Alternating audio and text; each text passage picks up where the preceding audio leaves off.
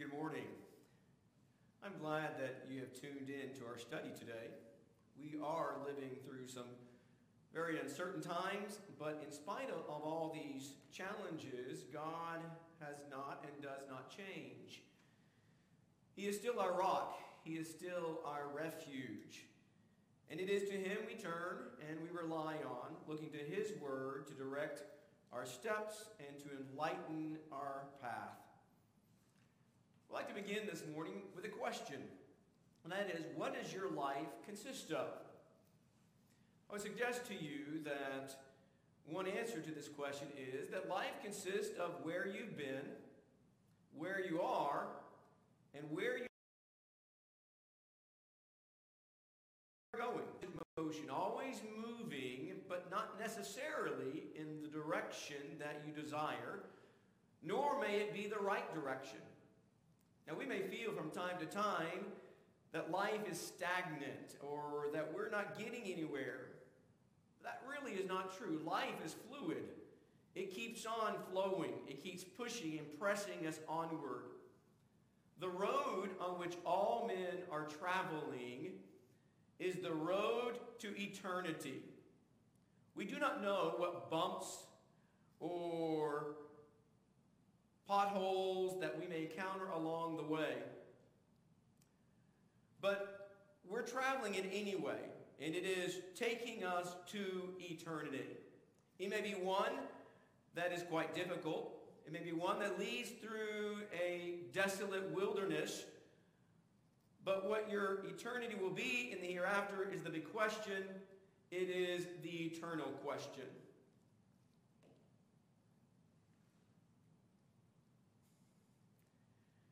Each step we take, each turn we make has consequences. Steps affect other steps, and in the end it affects where our eternal home will be. And so therefore the choices we make now and the life that we are living right now from here to eternity really does matter. But it is a journey that each and every one of us will make. Now for many of us, our desire is to reach the promised rest. It is to reach that heavenly home where God our Father lives. But you and I will not get there sitting down. Neither will get there doing nothing. Instead, every for himself. In truth, we are simply leasing life. We just have a lease on life because in actuality, we are all sojourners here on earth. Take, for example, Abraham, uprooted from home, a man of faith who came to understand the true spiritual value of being a sojourner in this world. In Hebrews chapter 11, verses 8 through 10, it reads, "By faith Abraham, when he was called, obeyed by going out to a place which he was to receive for an inheritance. And he went out, not knowing where he was going. By faith he lived. He lived as an alien in the land of promise, as in a foreign land, dwelling in tents with Isaac and Jacob, fellow heirs of the same promise. For he was looking for the city which has foundations, whose architect and builder is God." Here is a man who lived out the rest of his life as a shepherd from one encampment to another and learned that it was a blessing for him. It was a blessing because it was a constant reminder of the real journey that is at stake. The Apostle Peter also urges and reminds and admonishes Christians to remember about this journey. In 1 Peter chapter 1, verse 13, it reads, "Therefore prepare your minds for action. Keep sober in spirit. Fix your hope completely on the grace to be brought to you at the revelation of Jesus Christ." Verse 17, "If you address the Father, the one who impartially judges according to each one's work, conduct yourselves in fear during the time of your stay on earth," implying that our duration on earth is not permanent. It is not eternal here. It is a temporary time. Over in the second chapter, the apostle continued to admonish and remind the brethren with these words, "Beloved, I urge you as aliens and strangers to abstain from fleshly lusts which wage war against the soul. And so here are the Christians of the first century, just like us, in the 21st century, that we are aliens, we are strangers along the way in our path to God. But in one sense, all men are sojourners. All men simply have a temporary duration on earth. So I would suggest to you, don't settle down. If we're not careful, what happens is we grow too accustomed to our earthly dwellings, and it becomes to feel too much like home to us. The patriarchs of the Old Testament, particularly talked about in Hebrews, confess that they were truly pilgrims in this world.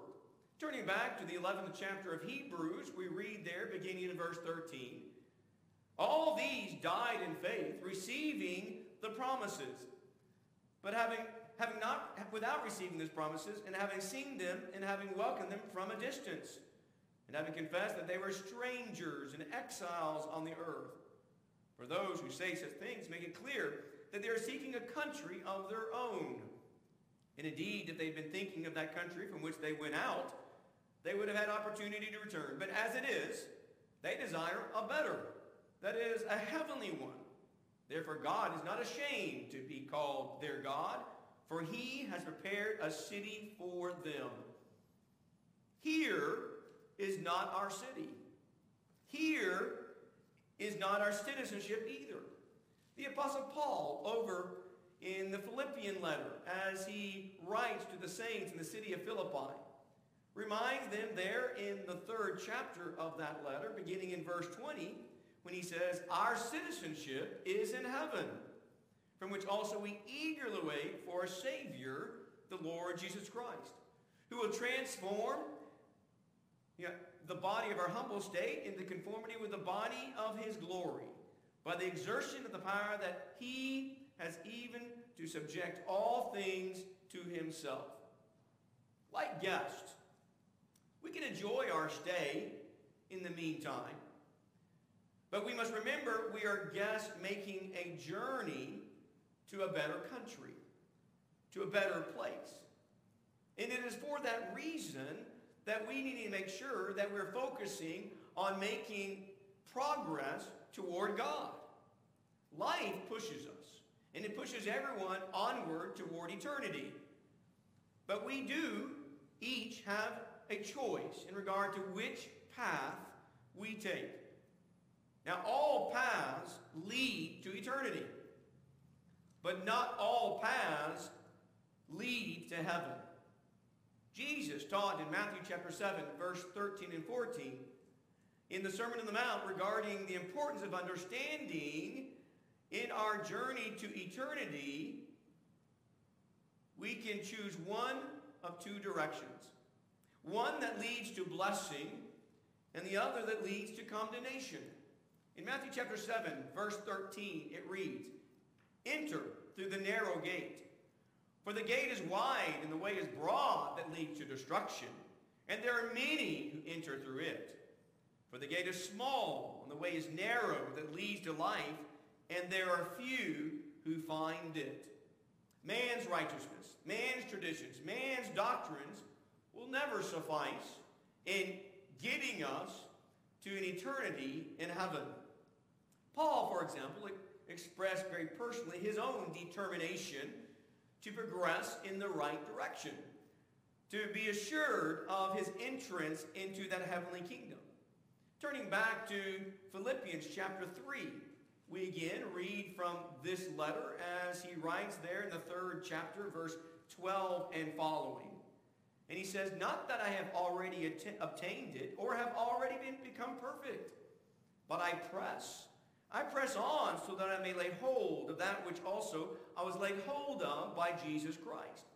Brethren, I do not regard myself as having laid hold of it yet, but one thing I do, so that I may lay hold of that which, one thing I do, forgetting what lies behind and reaching forward to that which lies ahead, I press. I press on toward the goal for the prize, the upward call of God in Christ Jesus. Paul understood that he was on a journey. And this journey is leading him to an eternity. And he wanted to make sure that his journey ended at the shores of heaven. And so he pressed on in that direction, in Christ Jesus, forgetting what lies behind and reaching forward to what lies ahead.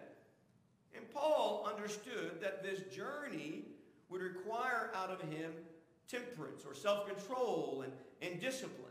For example, over in 1 Corinthians chapter 9, 1 Corinthians chapter 9, Paul, speaking of his walk and his journey in Christ, says this, beginning in the 24th verse. Don't you know that those who run in a race, and only one receives the prize? Run in such a way that you may win. He goes on to say, verse 26, therefore I run in such a way as not without aim. I box in such a way as not beating the air, but I discipline my body and make it my slave, so that after I have preached to others, I myself will not be disqualified. Paul understood well the importance of making sure that he was progressing in the right direction, that he was progressing toward God, toward heaven, and not going down that broad path, that broad way that leads to destruction. Jesus Christ, the Son of God, is the avenue. He is the way that we must follow by faith. In John 1, verse 17, we are told that grace and truth came by through Jesus Christ. Or over in the 14th chapter, verse 6, when Jesus said himself, I am the way, I am the truth, and I am the life, and no one comes to the Father but by me. Jesus is the way. If we want to progress toward a home in heaven, we must do so through Jesus Christ. At a time when many chose to turn elsewhere, we learn about the Apostle Peter, who confesses in John chapter 6, verse 68, that there was no other reliable option that he had, because Jesus alone had the words of eternal life. If we want to know the words of eternal life, then we must turn to Jesus. We must turn to the gospel of Jesus Christ. And only through him can we make progress toward God. In Hebrews chapter 10, this new and living way that is made available to us through Jesus Christ is a way of faith. But also it is a way of cleansing and steadfastness, and it is a way of loving service.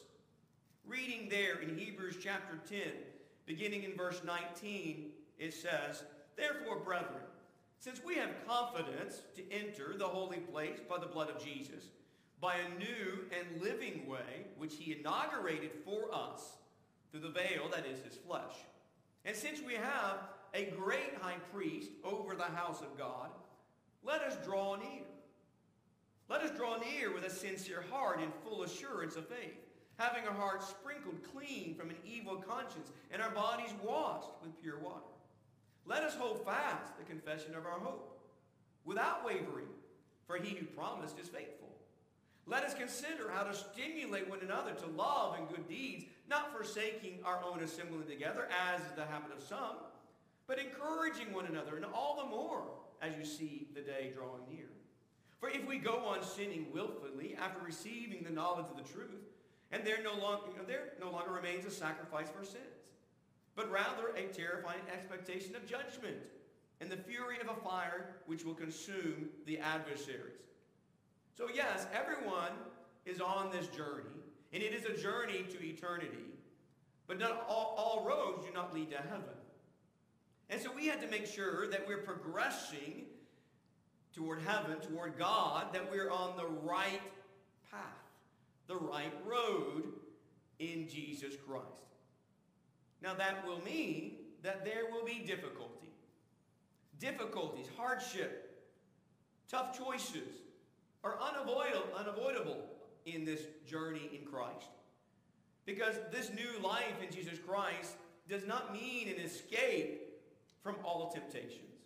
It does not mean it is an escape from all hardships and all problems, all tough choices.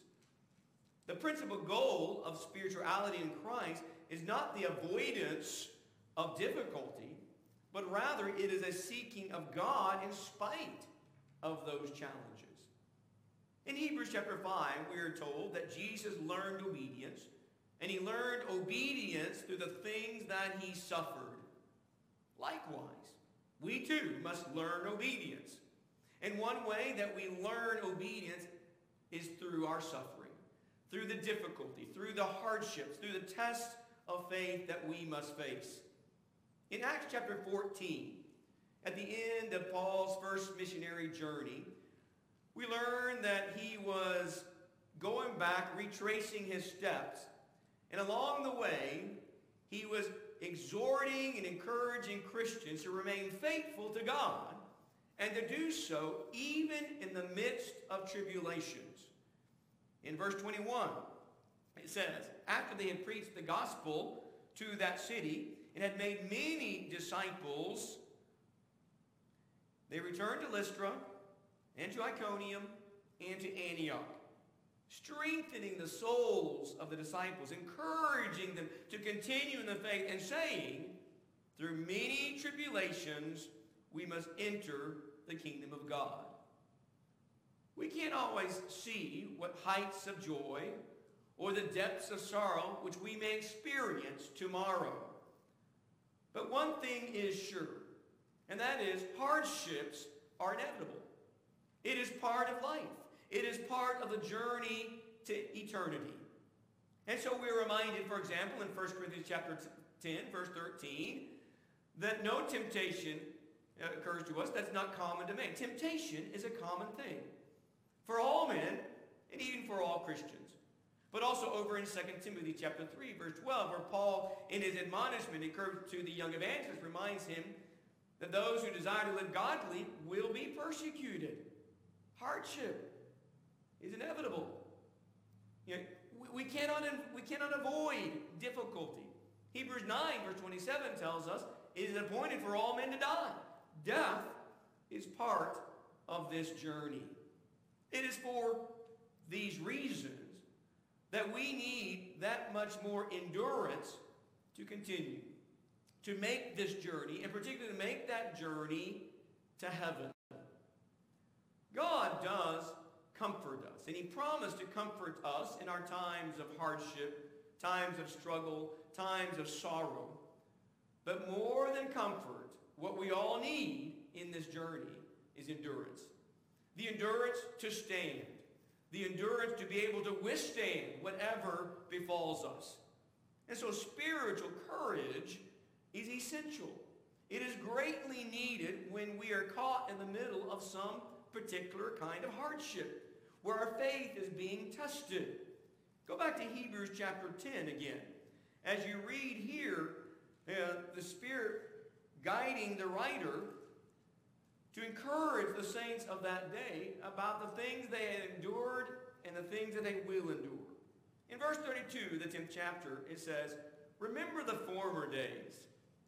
The former days when after being enlightened, you endured a great conflict of sufferings, partly by being made a public spectacle through reproaches and tribulations, and partly by becoming sharers with those who were so treated.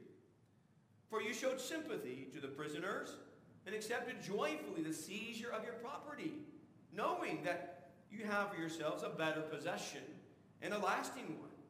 Therefore, do not throw away your confidence, which has a great reward, for you have need of endurance, so that when you have done the will of God, you may receive what was promised.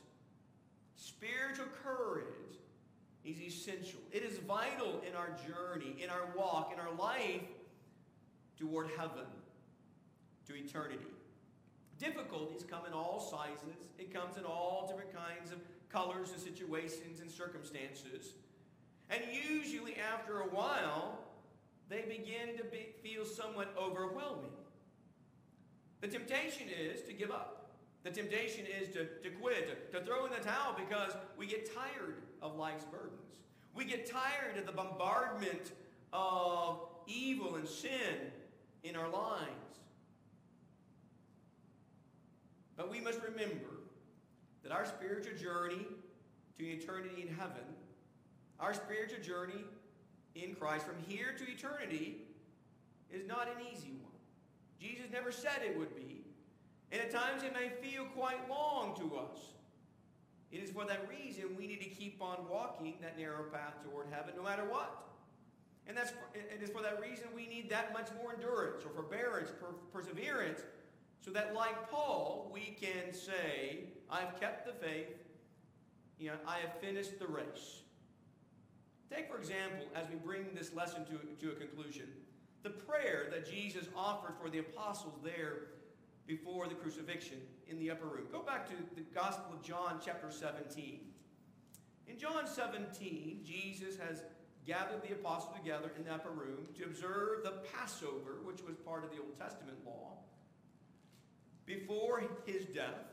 It is on that same occasion that he instituted his own supper, his own memorial of his own death. But it is in the 17th chapter that we have a prayer recorded to us that he offered on behalf, particularly for his disciples, for his apostles. And what I want you to notice is the fact that when he prayed this prayer for them, he did not pray for an escape route from hardship. He did not pray for an escape route from persecution. But rather, what he prayed that they may be able to resist the evil one. Look down in the prayer in verse 14 and 15. We'll start in verse 13. Now I come to you, Father, and these things I speak in the world, so they may have my joy made full in themselves. I have given them your word, and the world has hated them, because they are not of the world, even as I am not of the world. I do not ask you to take them out of the world, but to keep them from the evil one. In the world, there will be hardship.